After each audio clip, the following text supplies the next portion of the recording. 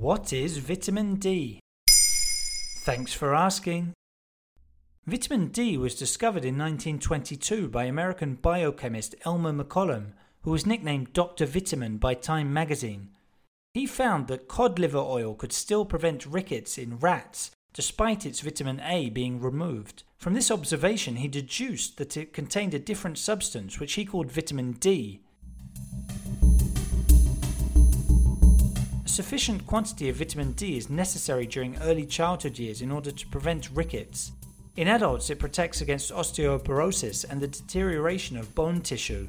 It also plays an important part in preventing breast cancer and colon cancer. Vitamin D deficiency increases the risk of hypertension and cardiovascular diseases. According to a study published in the American Journal of Clinical Nutrition, over 1 billion people worldwide are vitamin D deficient. In May 2020, an American study suggested that vitamin D deficiency could increase the risks of complications associated with COVID-19.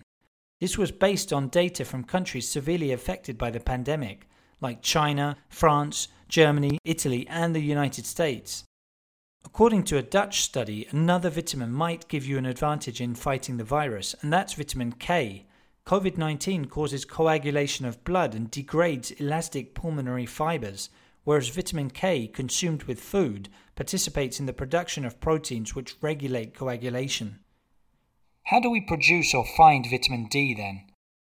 Vitamin D can come from two sources. A portion of it, about 20%, comes from food, especially products of animal origin and those containing fat.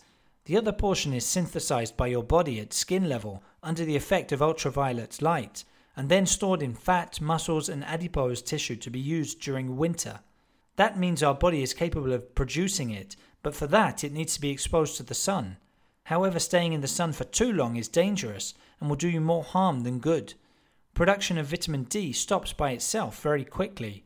10 to 15 minutes of sunbathing with half your body exposed, your arms and your legs, should do it.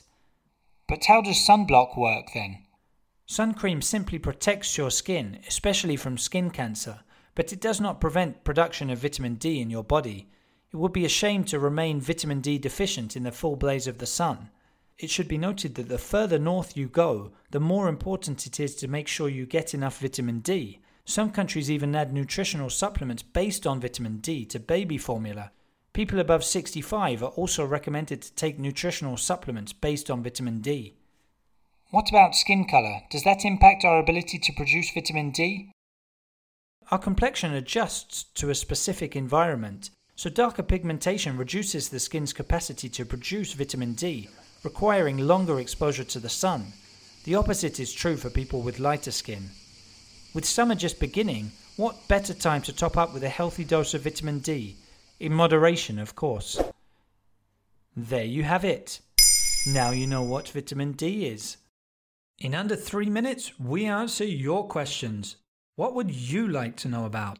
Use the comments section to ask your questions on the podcast platform.